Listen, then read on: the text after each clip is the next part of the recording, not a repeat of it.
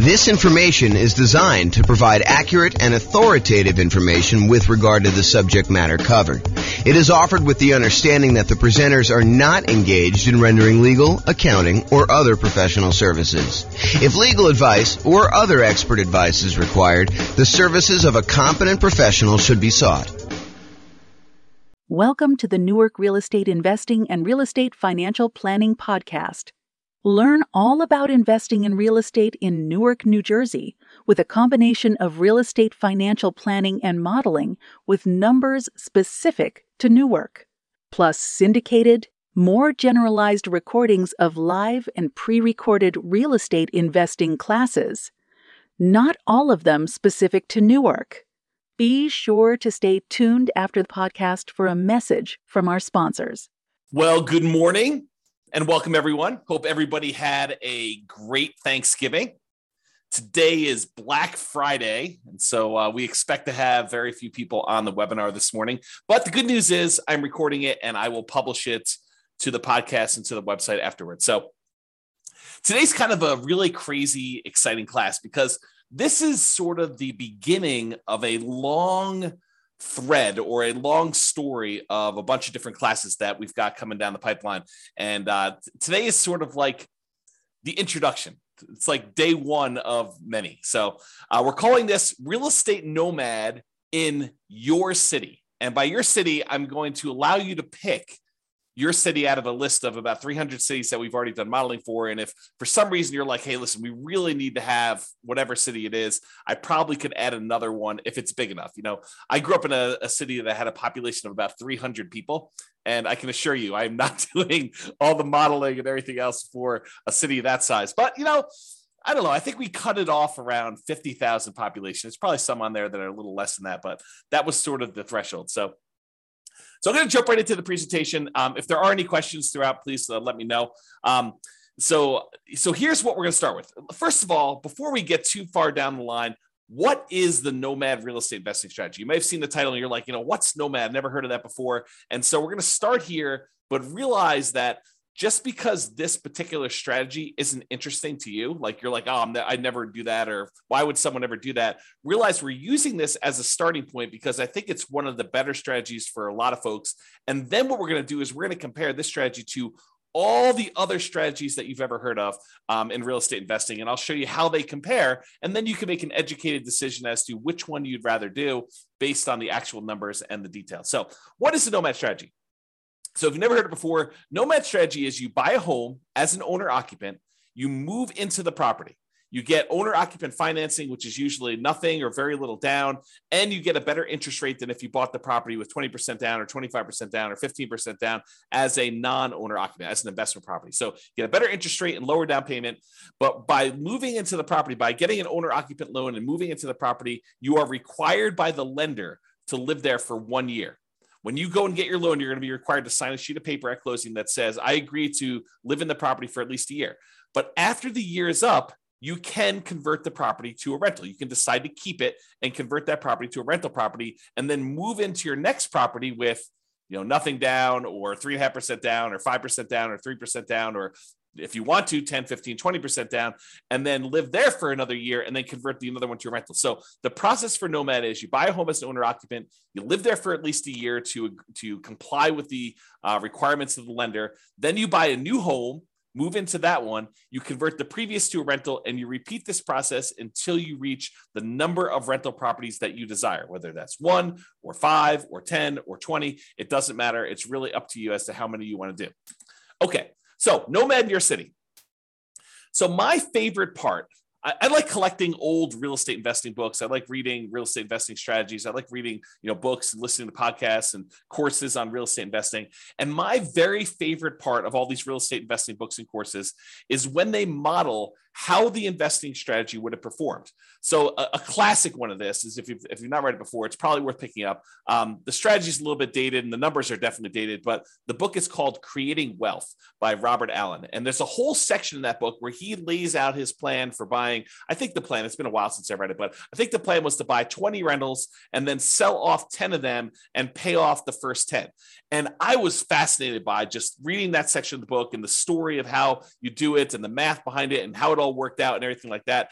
However, the problem I had, even when it was written, that was not my market. That was a different real estate market than I was, had different prices, different rents, different taxes, different insurance, different discounts than I thought I could get at the time, different interest rates. So all of the numbers were different. And so I love these parts of these books. The challenge was it never applied to me. And so, especially when I go back and I read old books, I was always fascinated by this idea of modeling things and how would that work today? If, you go buy a book and someone's been doing a strategy for 5 or 10 or 15 or 20 years, and then you decide to buy the book and you're like, oh, man, that strategy doesn't work in today's market because the prices are 3 times what they were, or interest rates are half of what they were. Interest rates are 2 times what they were. It's just not the same. So I was really frustrated with that. I've come up with a solution. The solution is that I will go ahead and do all the modeling for you with the current numbers for your city and the current market interest rates and everything else that's going on. So in this class, I'm going to walk you through the assumptions that we use when doing the modeling for a really basic Nomad real estate investing strategy in your city. And I've modeled over 300 different US cities for this presentation. So pick the city that is closest to what your numbers are, and then you can copy that one to whatever the closest thing to your situation is. And if you need to make some slight tweaks to the assumptions to better model your own unique situation, that is what you can do. So you're like, hey, look, James is starting this guy out with $10,000 in savings, or he makes $8,000 a month in income, and I don't have that. I have $4,000 a month or $4,000 that I've saved up, and I make $9,000 a month or $4,000 a month, whatever your numbers are. You can change them to see how the assumptions change. So for modeling Nomad in your city, and I'm actively working on these pages. So if you go here and if you're listening to the recording afterward and you're like, hey, that page doesn't look the same. Yeah, I'm working on it. So just realize that the screenshots I'm showing are like of today, but realize that they may change over time. I'm going to put a direct link to each city in the show notes. But for the live version, if you're on the webinar live right now, you can go to realestatefinancialplanner.com/model. and pick your city. There are 300 US cities grouped there by state that I've done modeling for. Just pick your city from the list and select the keyword model. It's like a little button with a little orange or yellow decahedron or something like that, a little kind of 3-dimensional shape for what we're doing for modeling. And then select your city, and you can follow along with what I'm doing today. So once you get into your city page, what you're going to want to do is you're going to want to select the link that says Baseline Nomad. There's a whole bunch of other links that I've done modeling for already, but we're not covering those today. Believe me, this one's going to be long enough. The class is going to be long enough. You're going to be like, oh my gosh, there's crazy stuff going on. But go there and click on the link for Baseline Nomad. It's located right beneath where all the podcast episodes are. And if you click on that, you'll see the page that we're primarily going to cover today with all the assumptions. And that's what we're going to focus on.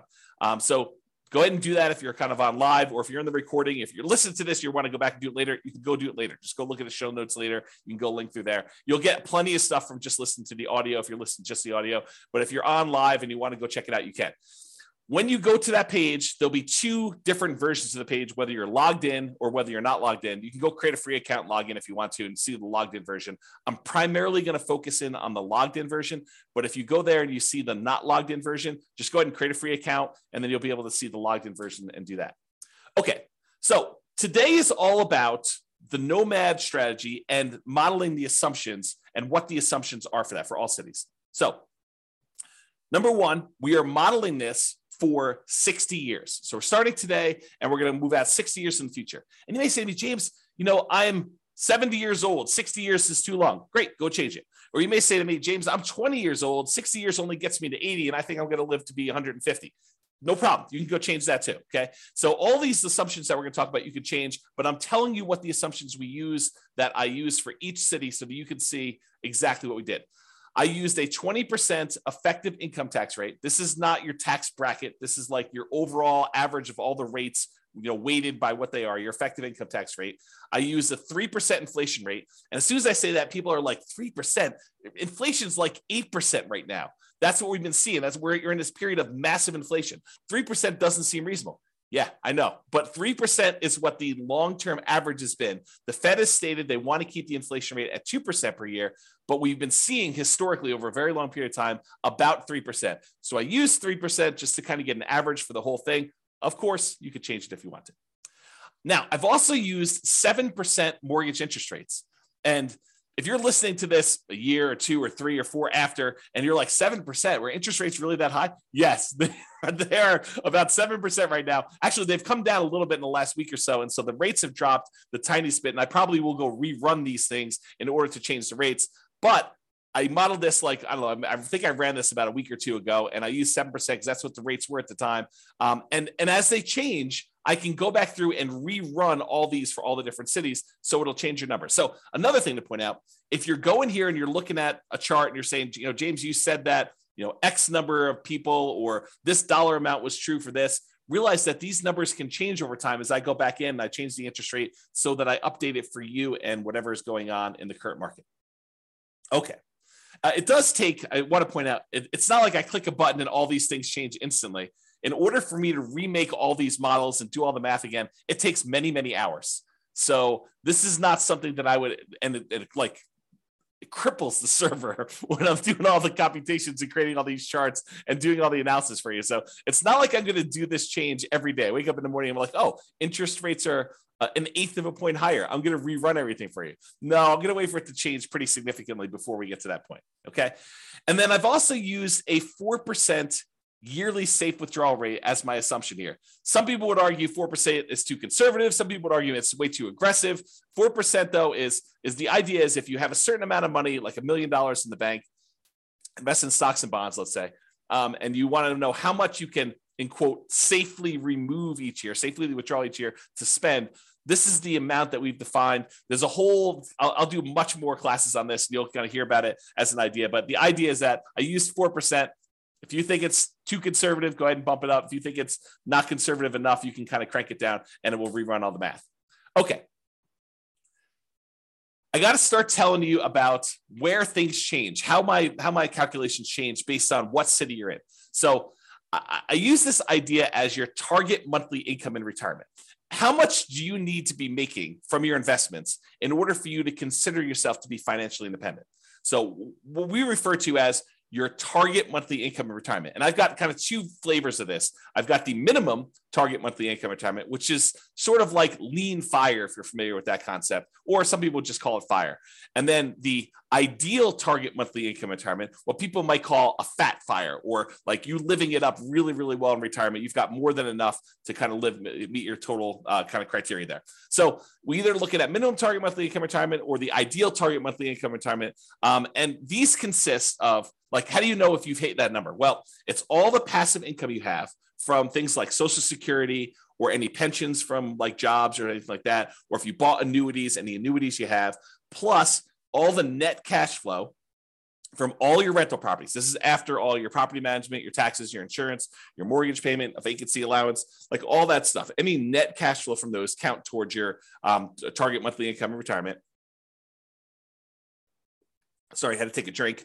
And in addition to that, your yearly safe withdrawal rate times any money that you have invested in assets, like your stock market stuff or your bond stuff or whatever it is. So a combination of all 3 of those things, any passive income, Social Security, pensions, annuities, those types of things, net cash flow from rentals, and then any yearly safe withdrawal rate times your invested assets. The sum of all of those combined determines whether you have achieved your minimum target monthly income retirement or you have not. So if it exceeds that, then you are financially independent. Your assets are producing enough for you to live on. If you're underneath that, then you haven't quite reached that yet. Now, the target monthly income in retirement is different for each city. And you're like, why is it different for each city? Shouldn't everybody have a target monthly income of $5,000 a month or $10,000 a month or $20,000 a month? And that is the problem, right? The problem is somebody living in, I don't know, Detroit, Michigan might have a very different monthly number than someone living in San Jose, California. Those are 2 very different markets with 2 very different living expenses. And so somebody might have a number that's like $5,000 a month living in one, and someone might have a $10,000 a month living in another or more. Okay. And so I calculate a different one, which means that everybody in each city is working toward a different goal. So you can't just automatically look at and say, oh, it takes them 30 years to be financially independent in one city and 20 years to be financially independent in another city and say, oh, those are sort of equivalent. they're not really equivalent, because one may be like working towards $6,000 a month in financial independence, and the other one may be working toward $12,000 a month. And the property values in one may be very different than the property values in another. So because property prices vary in each of the 300 different cities, and the rents vary in each of the 300 different cities, and the taxes and the insurance, all of these things vary by city, that means that each one is different. And because of that, the income in general, and I'm sure there's lots of exceptions, right? But the income in general would vary for somebody living in those cities.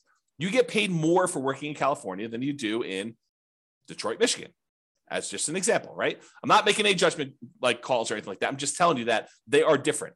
And so because property prices and rents vary, income is going to vary depending on the city. Therefore, we adjust the income that you need, or that we kind of model in that city to be able to buy an owner-occupant property. So what we basically do, not going to get into the crazy math of it, but I basically say, look, the general rule of thumb, and there's lots of exceptions to this, but the general rule of thumb is we'd like to see someone spend about a third of their gross income on housing.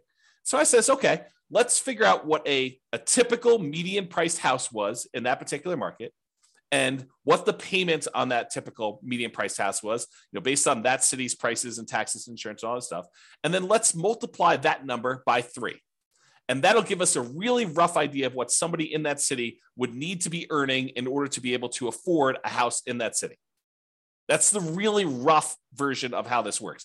Of course, if you don't like my assumptions, you can change them, okay? So don't get hung up on my assumptions about them, okay? So you can go change them there. We do have a minimum. So like if you're in a market with really, really inexpensive housing, we do say, hey, look, your minimum monthly income is $5,000 per month. And the thought behind that for me was, you could probably, a married couple can probably go get relatively minimum wage type jobs and earn $5,000 a month in our current environment. Okay. And that may change over time. Maybe if you say, hey, James, the math you're doing here, it's not right. You should really do it this way. Reach out to me via email. And if you have a really good point, maybe I'll change it. Maybe I'll say, look, you're right. I should change that. I should do it a different way. Okay. So because the property prices are different, because the income is different, we adjust the income to be whatever that person can afford to buy an owner-occupant property in that city. Therefore, what we set the target for them to be financially independent for is that income. So if you had to earn $6,000 to be financially independent, $6,000 to be able to buy a house in that market, I'm saying, look, your target to be financially independent is to replace that $6,000 a month. And so it varies by city. So someone earning more and living in a more expensive city needs to earn a higher target monthly income retirement to be able to be considered financially independent. And someone living in a less expensive market, on the other end, earning less from their job, has a lower threshold to be considered financially independent. So that's why the numbers differ in the city that you're doing. As I've been saying this whole time, if you don't like my assumptions, you've got at least 2 options, at least 2. First, drop me an email, tell me why you think I should change it for the city. It is very possible that I don't know your city like you know it, and my number is off. And so you could say to me, hey, James, your property values for this city are really high. They should be about $50,000 lower or $50,000 higher. Please change it. And I'll go look it up and we'll talk about it. And if I say, yeah, you're right, I should do that, then we could change it. And everything else in the future will be done that way. Or the other option is, and this is the one where you don't even have to contact me. You just copy the scenario for your city, the link I already gave you, to your own account and change any of the assumptions to better match your reality. You can get a discount. Great. You're buying lower price properties. You're buying more expensive. You make more. You're starting with a different amount. Awesome. You can modify any of those things to your situation and do that. That's what's great about being able to do this. I give you a starting point, but then you can model it yourself. Okay. Okay. So what income, target monthly income in retirement did I use for your city? If you're on your city's page, again, go to that realestatefinancialplanner.com/model, or I'll put a direct link in the show notes to your city, but you can go there and get that done. Under the scenario section, you can see exactly what I used for your minimum target monthly income retirement or lean fire. And it's right here. If you're looking at the video, it's right here where I blurred out the numbers. And the reason I blurred out the numbers is your numbers are going to be different. I didn't want you to just think that your numbers were automatically going to be what I showed on the screen. Okay. So you'll see this same value in their monthly income when we get to that here in a little bit. And that we'll also see your ideal, which is kind of like your fat fire number we just talked about. And if you don't like any of my assumptions, the button right above that confirm copy, that's where you copy it to your account so you could change all the assumptions and do that. Okay. All right. Just moving down that page that you're on now. continue down the page. We next show you your net worth, and that shows you the entire 60-year period that we modeled for you. And again, yours is going to be different. It's going to have different numbers on there, but this shows you the net worth of someone doing the really basic Nomad strategy of buying a property, moving in, living there for a year. When they've saved up enough for another 5% down payment, then they buy their next property. They convert that one to a rental, and then they repeat this property until they have at max the most 10 rentals. Okay. And so you can see that there. The other thing you can see on this chart is there's these little vertical, almost like flags showing you when things happened. And so, for example, this one shows you that they bought a property or that they paid off a mortgage or bought a property, achieved financial independence.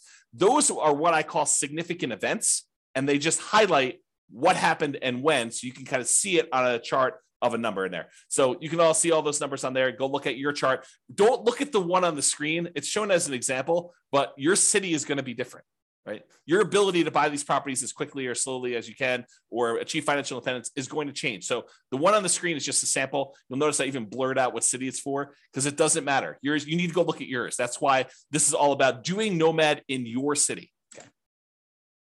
All right, here's a great quote from George Box. All models are wrong, but some are useful. That's the quote, okay? Because any modeling I do here, it's not going to be 100% correct. It never can be. You know, what is the chance that appreciation is going to be exactly 3% per year and rent appreciation is going to be exactly 3% a year? Inflation is going to be 3% a year, and you're going to get a raise at exactly 3% a year. And that the return on the stock market account you have is exactly 7% a year. Or that you're going to be able to get interest rate of 7% every time you buy a property for the next 30 years or 40 years or whatever. The chance is almost zero. It's like, it's not going to happen. Okay. So does doing this strategy mean that you're going to achieve the results I've showed here? Absolutely not. Now, as I say that, realize that doing some modeling and getting an idea of like, in relative terms, this strategy is probably better than this one, especially if we kind of model what we really think is going to happen in the future and a range of things that can happen in the future. Absolutely helpful, very valuable to do. So this is the idea that all models are wrong, but some are useful. So this is useful. It's probably wrong now. Okay. All right. So continuing on down the page that you're on there, each city starts with 7% of the value of the property in their market in savings. Now, why did I pick 7%? You know, James, you know that I don't have 7% saved up, or you know that I have, 100% of the property value saved up. Why'd you pick 7%? Well, I did it because we have to start somewhere. And I wanted to say they got 5% as a down payment to buy their first property and as an owner occupant and some closing costs. So I said, okay, let's just pick a number. Let's pick 5% of whatever the value of properties are in that particular city and some closing costs in there, maybe a little bit of slush money to kind of add in there, some reserves or something like that. So the idea is that they had 7% starting there. If you have a different number, I feel like I'm a broken record, right? If you have a different number, you can change it. If you're starting with less or more, you could go ahead and change whatever you want there. And for markets where this 7% would be really, really, really low, I said, hey, look, a minimum of $10,000. So if you don't have $10,000, if that calculation would have been less than 10K, I just made it 10K to make it that way. Okay. All right. And to simplify the modeling, we're assuming that you're keeping all of the money in a single, what I call a all-in-one account. And that all-in-one account earns 7% per year. Now, in reality, you know that you're probably going to have a checking account, maybe a savings account, and maybe a brokerage account where you kind of keep a little bit of money in your checking account, some more money in your savings account, and then the majority of your money invested in some type of brokerage account, stocks and bonds and mutual funds and whatever else you're going to do in there, so that you've got kind of these three accounts. But rather than track three different accounts and then say, okay, I'm moving money from one account to another account, I just said, look, we're just going to sort of put them into one bucket, and we're going to call that this all-in-one account, and we're going to say that whole thing earns 7%, because maybe your checking account earns 0 or 0.1, and maybe your savings account now earns, 2%, and maybe your brokerage account earns, 6, 7, 8, 9, 10%, whatever it earns. And I'm saying, look, if we average all those together, it's probably going to be about 7%. So I just said, let's put it all in one account, make things really simple. All the money from all the rentals goes in there. All the down payments for all the properties comes out of there. Any money you've got sitting in there is kind of just earning something. So I said 7% for that. It's in this all in one. That's how it works. Now, this is really important and a really important concept for you to understand, because we're going to get to some stuff here in a minute. Okay. If at any time during the modeling, you run out of money, where that all-in-one account goes to zero, right? Like you have negative cash flow and you're not saving enough from your job to be able to kind of hold the property or something like that. If you run out of money in that all-in-one account, we show that in what we call the default cash account. The default cash account is a magical account that keeps track of how much money you needed to add from outside the system in, okay? So it's our way of saying, look, if you ran the model the way that you set this up, and you don't have enough money to do it because you have negative cash flow or you had this, some type of drawdown or whatever happened there, and you ran out of money, this is the account where we track how much money you ran out of and how much you needed to add it. So that's sort of the model. We're going to talk about this here in a little bit because this is sort of like, if you're in a market where it's really, really hard to make properties cash flow, especially if you're only putting 5% down, you're buying these properties as a Nomad, then you may run out of money. And then we want to keep track of how much money in addition you needed in order to do this. And there's other things we're going to do in future classes. We're not going to do it in this class. I wanted to give you like a baseline and make everyone as close to apples comparison as I can, realizing that every market's different. Every market has different prices and you got to kind of change some stuff up. So I tried to make it as close to possible as we do this, but realize that they're not all the same. And so when we do variations and we do this different modeling and you kind of see certain accounts losing money or needing more money or something like that, that's what we're going to get to. And I'll show you some charts here in a little bit.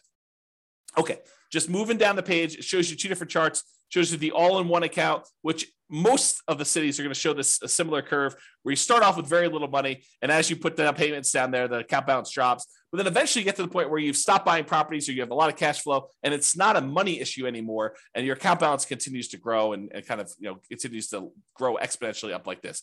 But then some of you are going to have this default cash account where you ran out of money and you needed to add more money to the system. And this one shows you that over, about 20 years or so, you needed to add $25,000 to the system in order to do the model. So you'll be able to see that all in your particular city. Okay. All right. Continuing on with accounts. So below the chart, it shows the starting assumptions for the account and how much we assume you started for in your city. So it shows you the name of your account.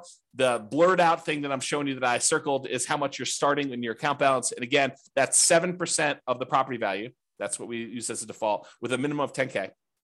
And then what the return is at the start, the 7%. And then we also put in here this kind of like what your asset type is.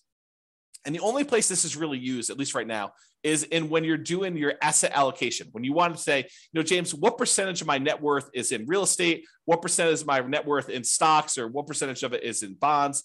You can do that with the software. And so what we said is this all-in-one account, we've classified that as sort of stocks. Even though in reality, as we talked about, it's probably a little bit of that is really your checking account, a little bit is probably your savings, and really the majority of it is probably stocks. We just said, look, this is all stocks, and we just kind of label it that way, okay?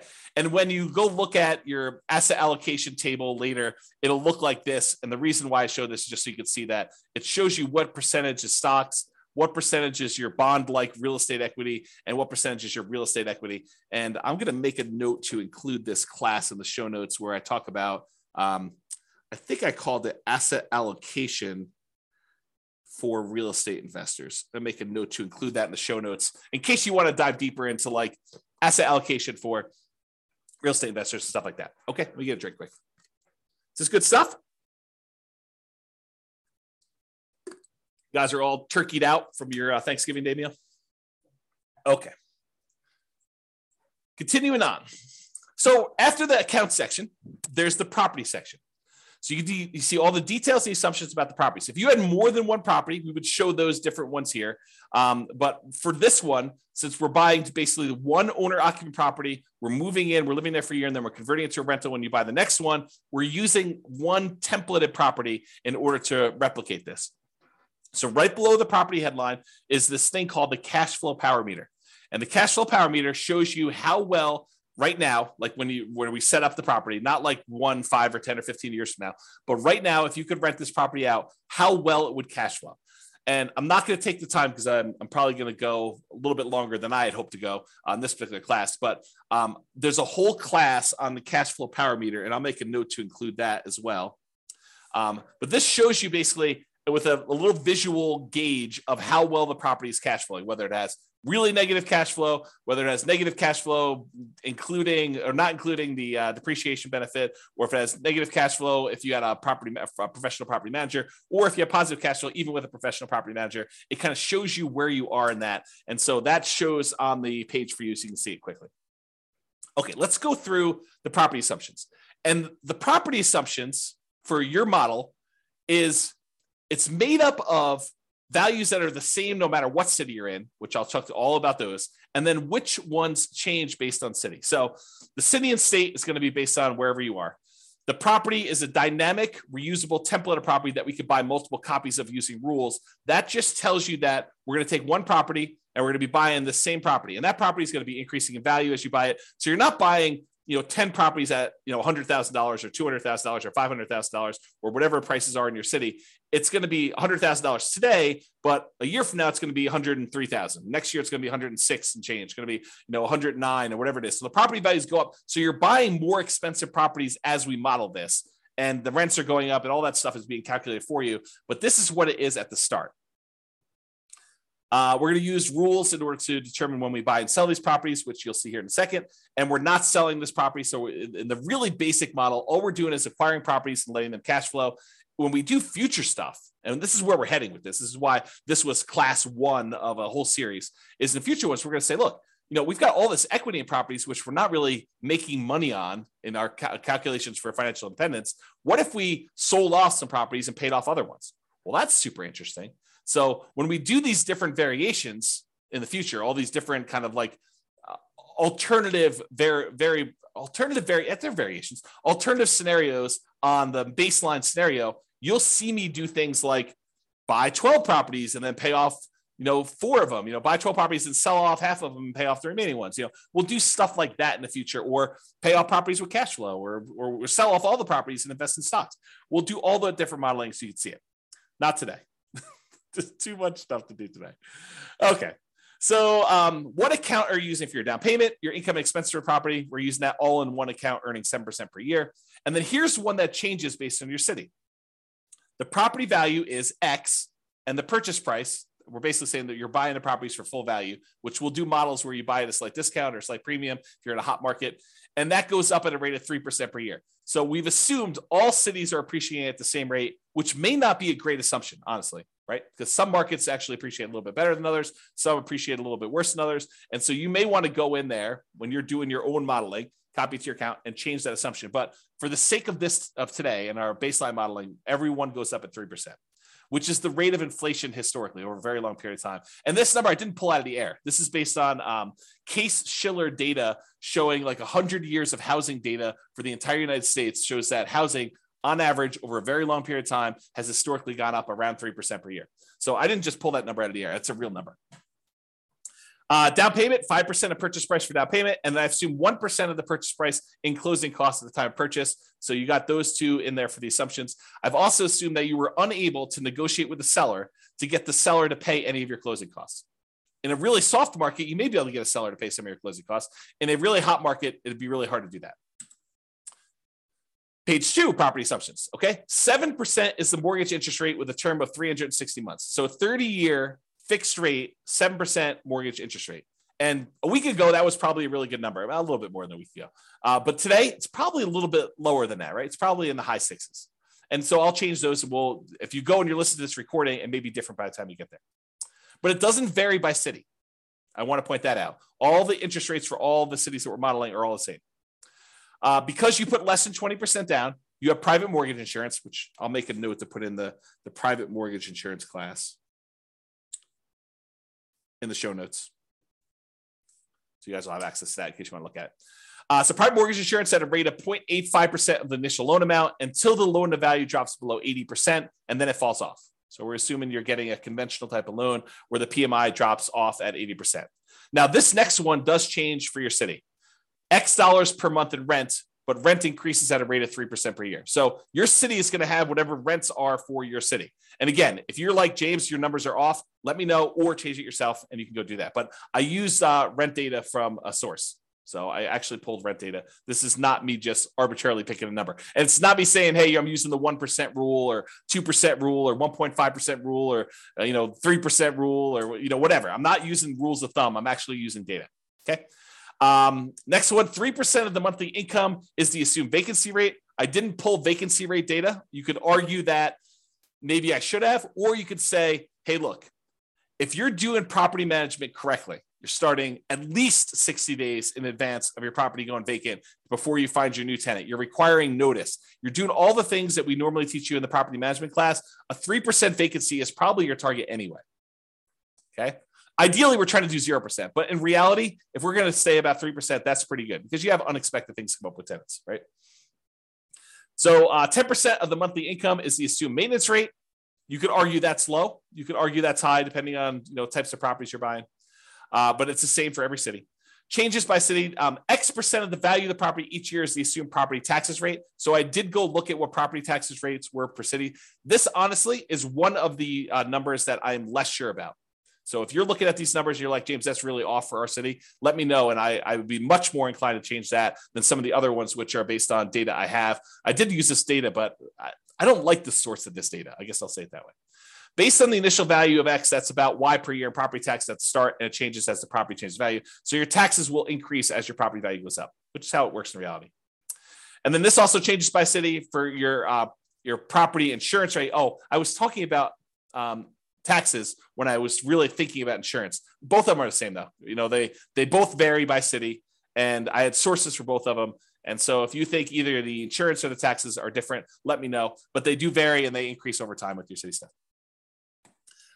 This is a residential property, and 15% of the purchase price is considered the value of the land. So we're assuming you're buying detached single-family homes or townhomes type properties where you have land and only part of the value is actually depreciating. I'm not going to get into all the tax stuff here, but that is the assumption that we use for that. If you want to change that, you can change it in the thing. Then underneath all these, those are the assumptions for properties, by the way. Then underneath all these assumptions are the return quadrants. And I'll put a link in the show notes. I already know to do this for you. I'll put a link in the show notes for the return quadrants and walk you through what all these different ones are. But these are really easy ways for you to see your overall return you're earning on a property. And this is a snapshot for like right now when you go to buy the property. It shows you the amount you're earning in dollars from the 4 different areas: appreciation, cash flow, debt pay down, and the tax benefits. And then it shows you the total. And then it shows you your return on investment, how much you had to invest and what your return on investment was for those 4 areas plus the total. And then I went and I did the one where you include reserves, because if you're doing analysis, you really should be including reserves in your analysis. And so I have a whole class on that. It's called Everything You Learn About Deal Analysis is Wrong. And it's all about the return quadrants where we take into account reserves. I'll put a link to the show notes for that class too, but I'll do more. I'm going to be doing additional classes on these in the future. So if you're like, hey, look, I can't go watch the other one, just pay attention to the future episodes and I'll get to them eventually. There's so much to do, so much to do, and a limited amount of time to do it. So I'll get to all those, but that's what's going on. So this will show you all the return numbers for that city, for that property. And it gives you an idea, and with that financing. So it gives you a quick glance at how these properties are performing and what they look like. So go look at that on your particular city and you'll see it. Okay. So for scenarios, we've got accounts, which is that all-in-one account that we made here, and the default cash account. The properties, which in this case is one template property that we're going to buy multiple ones of. And then we have these things called rules that we use to manipulate accounts and properties. And so here are the rules. The first rule is you buy a property when the account has a down payment, and it will show you a chart showing you when you bought properties based on this. And you can ignore this one on your screen. Go look at the one on your city to see exactly when you're buying properties on this. But it shows you how many properties you bought each month that you bought a property. Okay, so the rule runs, this particular rule, buy a property when the account is down payment. And I did a class, must have been just before Thanksgiving, where I did a class and I went through each of the rules. So go watch that on the website. It's up now. So just go to Real Estate Financial Planner or go listen to the podcast episode of that one. And I walk you through all these different rules and when to use them. But this rule is the rule for buy a property when the account has a down payment. It runs for the entire scenario. So it's running for that whole 7 to 20 years, but it stops when you buy 10 properties. So realize that it's still running, but you're just not doing anything productive with it. So the rule will buy another copy of that template property, the one that is the Nomad property for whatever city you're in, whenever the all-in-one account earning 7%, has enough for a down payment and closing costs, plus at least 6 months of reserves for all the properties owned. So we're saying, look, once you get to the point where you have another 5% down payment, plus some closing costs, plus 6 months of reserves on all the other properties that we currently own, then go ahead and buy another property, buy another copy of this property. And it's buying one that is, more expensive because as time goes on and rents have gone up a little bit. Okay. It also checks your debt to income ratio to make sure that you're below 45%.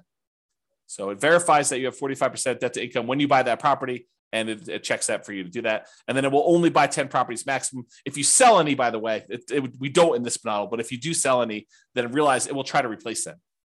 So if you're buying a property and selling properties and doing that stuff, this rule, if you keep it running, will try to replace the properties that you sold. The next rule is paycheck and personal expenses. So this is a chart. Yours will be very similar, where it's showing you the red line is what your paychecks are, and then your personal expenses, including real estate, is shown in this orange. And so I'll have to do a whole nother class just explaining what's going on in this chart, because there's a lot of really cool stuff happening here. But this is shows you what it is for there. And then here are the assumptions for this rule. So as a default, we're trying to say, look, you're saving $1,000 a month. And some people are automatically like, what, $1,000 a month? I only make $3,000 a month. There's no way I'm saving $1,000 a month. And someone who's earning $20,000 a month is saying $1,000 a month. Yeah, that's nothing, right? So I had to pick something, and you can go change the assumptions, but I had to pick something. And so I picked $1,000 a month as a default starting position for everybody. So this rule runs for the entire scenario. You're depositing both your paycheck and you're pulling your expenses out of that same all-in-one account. Both the paycheck and personal expenses will increase with inflation. So the amount you earn from your job goes up with inflation. The amount of your expenses goes up with inflation. Your housing costs goes up with whatever the property values are, interest rates, and all that payment stuff. So not technically with inflation, but it's something that looks a lot like inflation. Changes to so this actually varies based on city. The gross paycheck that you have varies based on city. And it is why we talked about before with that target monthly income retirement, being able to afford a house in that marketplace. And we've assumed a tax rate, the effective tax rate of 20% on your paycheck. That's another assumption. If you think, hey, look, my tax rate is much lower, much higher, you can go ahead and change that. And then your net paycheck after taxes is whatever it is. That gets changed based on where you are, what city you're in. And then whether or not this paycheck continues after you achieve financial independence, in this case, it gets removed. So the idea basically is, once you get enough assets where you have enough income coming in from your assets that you no longer need to work, then stop working. Otherwise, your income will keep going and it'll look like you're still working through this whole thing. So what we've said is, look, go ahead and stop the income part of this rule, not the expenses, but go ahead and stop the income part of this rule once you get to the point where your assets are being financially independent. And then the amount of your personal expenses are also adjusted by city. So if you're making $20,000, it's not like you have a $2,000 expense. They kind of scale with whatever your income is so that you're saving about $1,000 a month as your default when you start. Okay, any questions on this? I know I'm going fast and hard, but people are not asking questions. So if you have questions, go ahead and let me know. Otherwise, I will keep going. All right, so significant events and percent of goal achieved. So this is still going down that page. This shows you what percentage of that goal toward being financially independent you've achieved. So the goal line is this little dotted line at 100%. Once the chart goes above this line, that means that your passive income and your cash flow from your rental properties and your safe withdrawal rate times whatever you've got it invested in, the combination of those things has exceeded your living expenses, the target monthly income that you set. Okay. And so once it gets above there, which happens right here, then that person is financially independent. Before then, this just shows you what percentage of the way there you are. So when you're first starting off, you're at zero, very, very low. You're not really there. And then right here, you buy another property and it actually drops down because you got rid of some of your money and it probably didn't cash flow in that particular case, but it keeps growing and doing that. And so over time, you eventually get to the point where you are financially independent. And there will be some cities where you will not have achieved this. And don't think that's a failure. That's not that you failed, because you still have accumulated in the overwhelming majority of cases, a huge net worth. You have a whole bunch of equity in properties, which equity in properties doesn't count toward this calculation, right?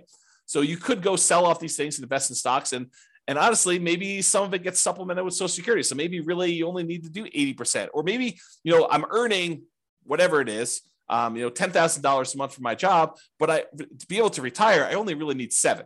And we've assumed you need 10. Okay. So there's all sorts of reasons why. Don't get stressed out over that. And then significant events. This lists out all the different things that happened and what month they happened in this particular scenario. So you can go look through the list and see exactly what happened. And then, of course, you can copy the scenario to your account using that button as well. Okay. So that is what I intended to cover to show you what nomading in your city is like. Go look at your city. Go to realestatefinancialplanner.com/model. Pick your city out from the list or the city that's closest to what your city is like. Go look at the details, copy into your account, do all the changes and stuff like that. This is the starting point because once we get here, I'm going to start comparing Nomad to buying 20% rentals, buying 25% down rentals, buying free and clear rentals, buying a property to live in, but then buying 20% down rentals, or buying Nomad properties and paying them off faster, or buying Nomad properties and selling off half of them. I'll do all these variations for you, and we'll kind of go over those in the podcast. But I wanted to give you an idea of like what the baseline is, what the baseline assumptions are. That way, next time, I don't have to go through all these assumptions again. I can just say it's exactly like your baseline, except we change these 2 things. That is why this class exists.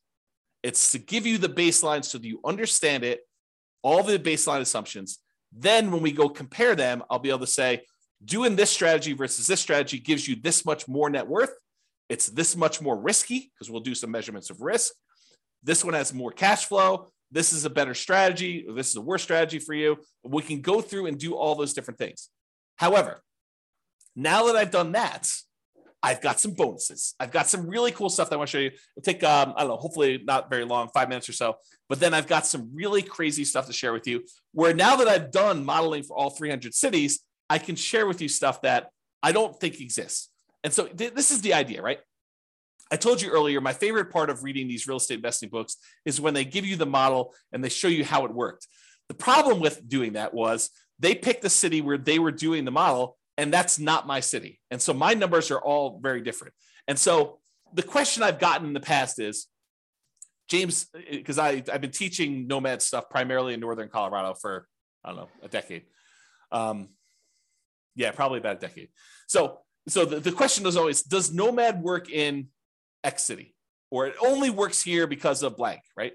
So I said, okay, now I finally got data and I could show you, does Nomad work in these other cities and what's the problem with it and how can we fix it and stuff like that. So let's go ahead and do some summarizing of what it looks like. So this is now a chart showing you each dot represents one of those 300 cities. And on the bottom, it shows you the price of properties in that market. On the left-hand side are really inexpensive properties. On the left-hand side, it's all really inexpensive properties, cheap properties. On the right-hand side, it's all very expensive properties, okay? But up and down, it shows you how many months it took you to be financially independent in that market, knowing that the property values are more expensive and I got to earn more money, so I got to replace more money. So all the assumptions I told you about earlier, they're all included here, okay? But this chart shows you that there are definitely a whole bunch up here that did not achieve financial independence. They never got to that 100% mark by month 720, by 60 years in. That's the end of when we modeled. We modeled 60 years, okay? So there's a whole bunch that did that. But it's not exclusively really expensive markets. It's true that the really expensive markets, the ones that have really expensive properties, they were more likely to be up here, in my opinion.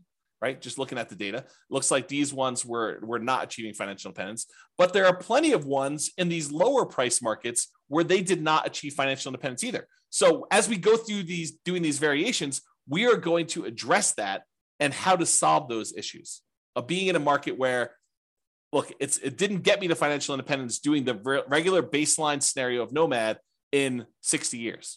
Well, let's figure out how to solve that. So we'll do that in other classes, okay? But also to point out that just because it didn't get 100% of what the income you were earning and replace that doesn't mean it was a failure. And I'll show you here another chart that shows you net worth and how net worth is pretty extreme in some of these markets. And so just because you only have a net worth of whatever, $3 million, $5 million, doesn't mean you failed, right? This is still a really good strategy. And then you may have to do some other things or kind of readjust or whatever it is there.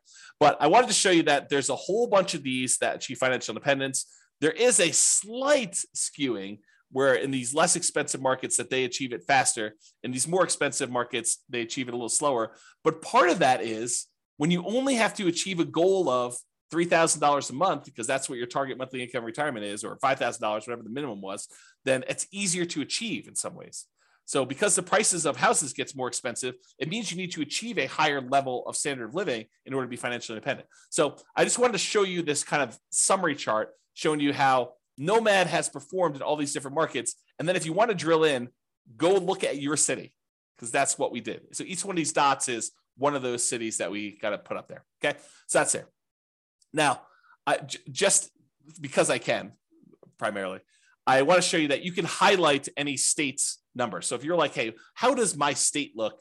I just pulled up one state, it happens to be Colorado because that's where I live.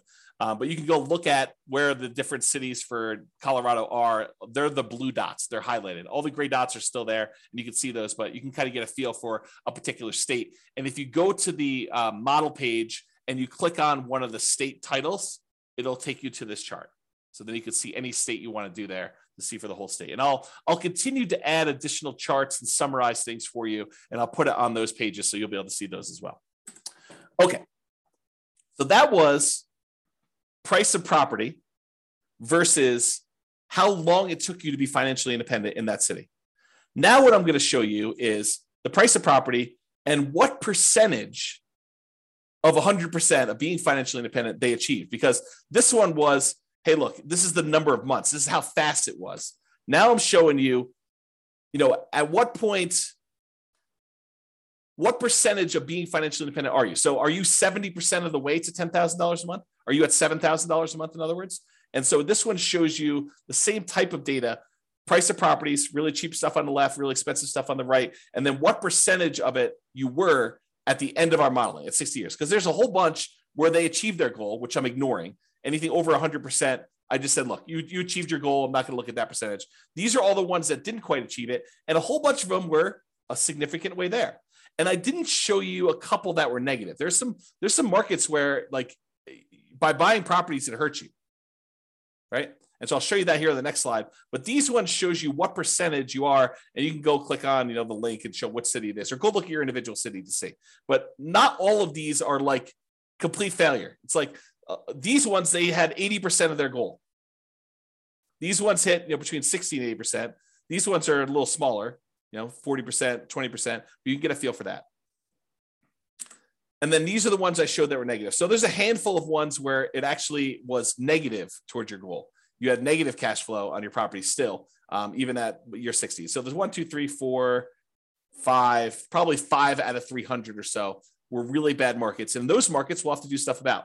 And I will give you a hint. I think most of those are in California. Not judging, just saying very expensive market.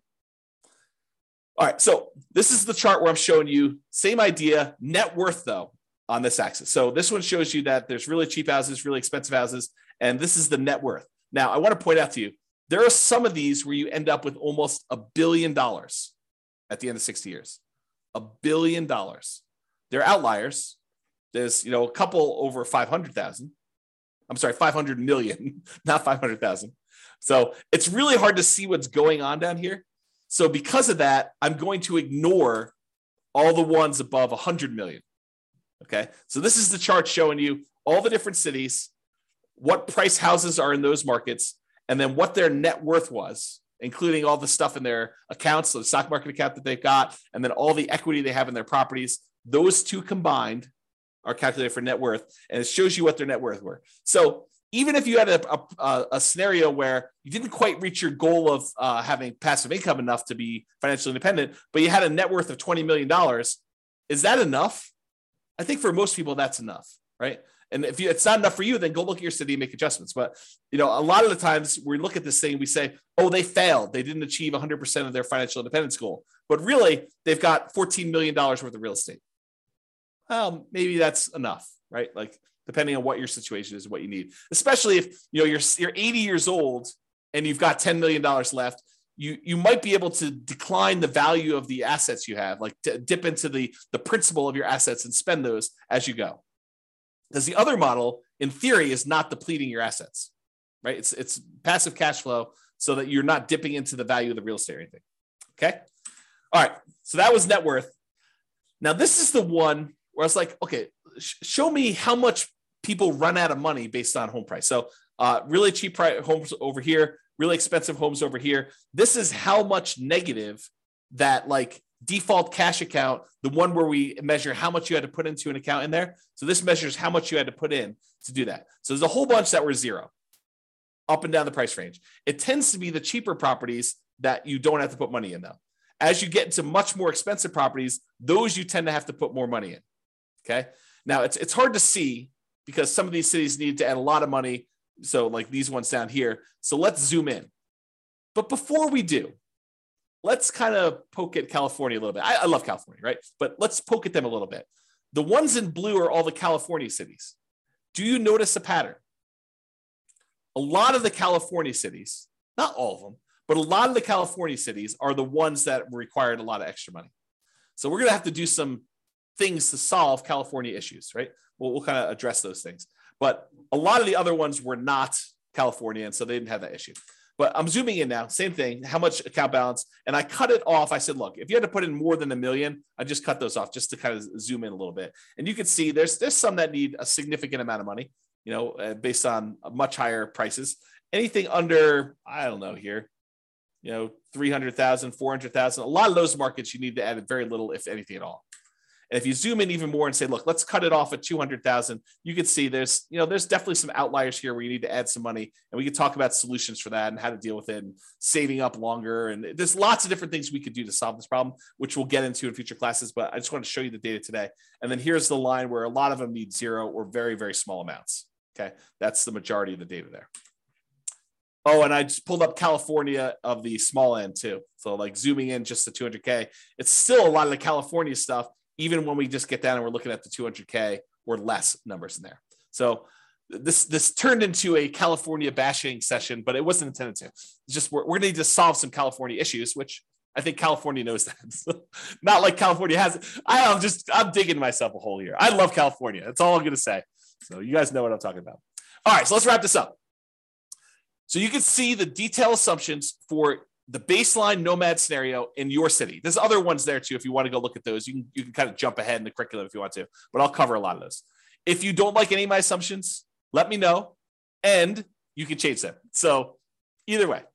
And as I said, this is just the beginning. Okay. We've already started modeling variations on this, and I plan to add dozens of additional ones to compare how making changes to this baseline plan or trying a completely different strategy will perform in your city with your city's numbers and your specific situation. So stay tuned for those future classes.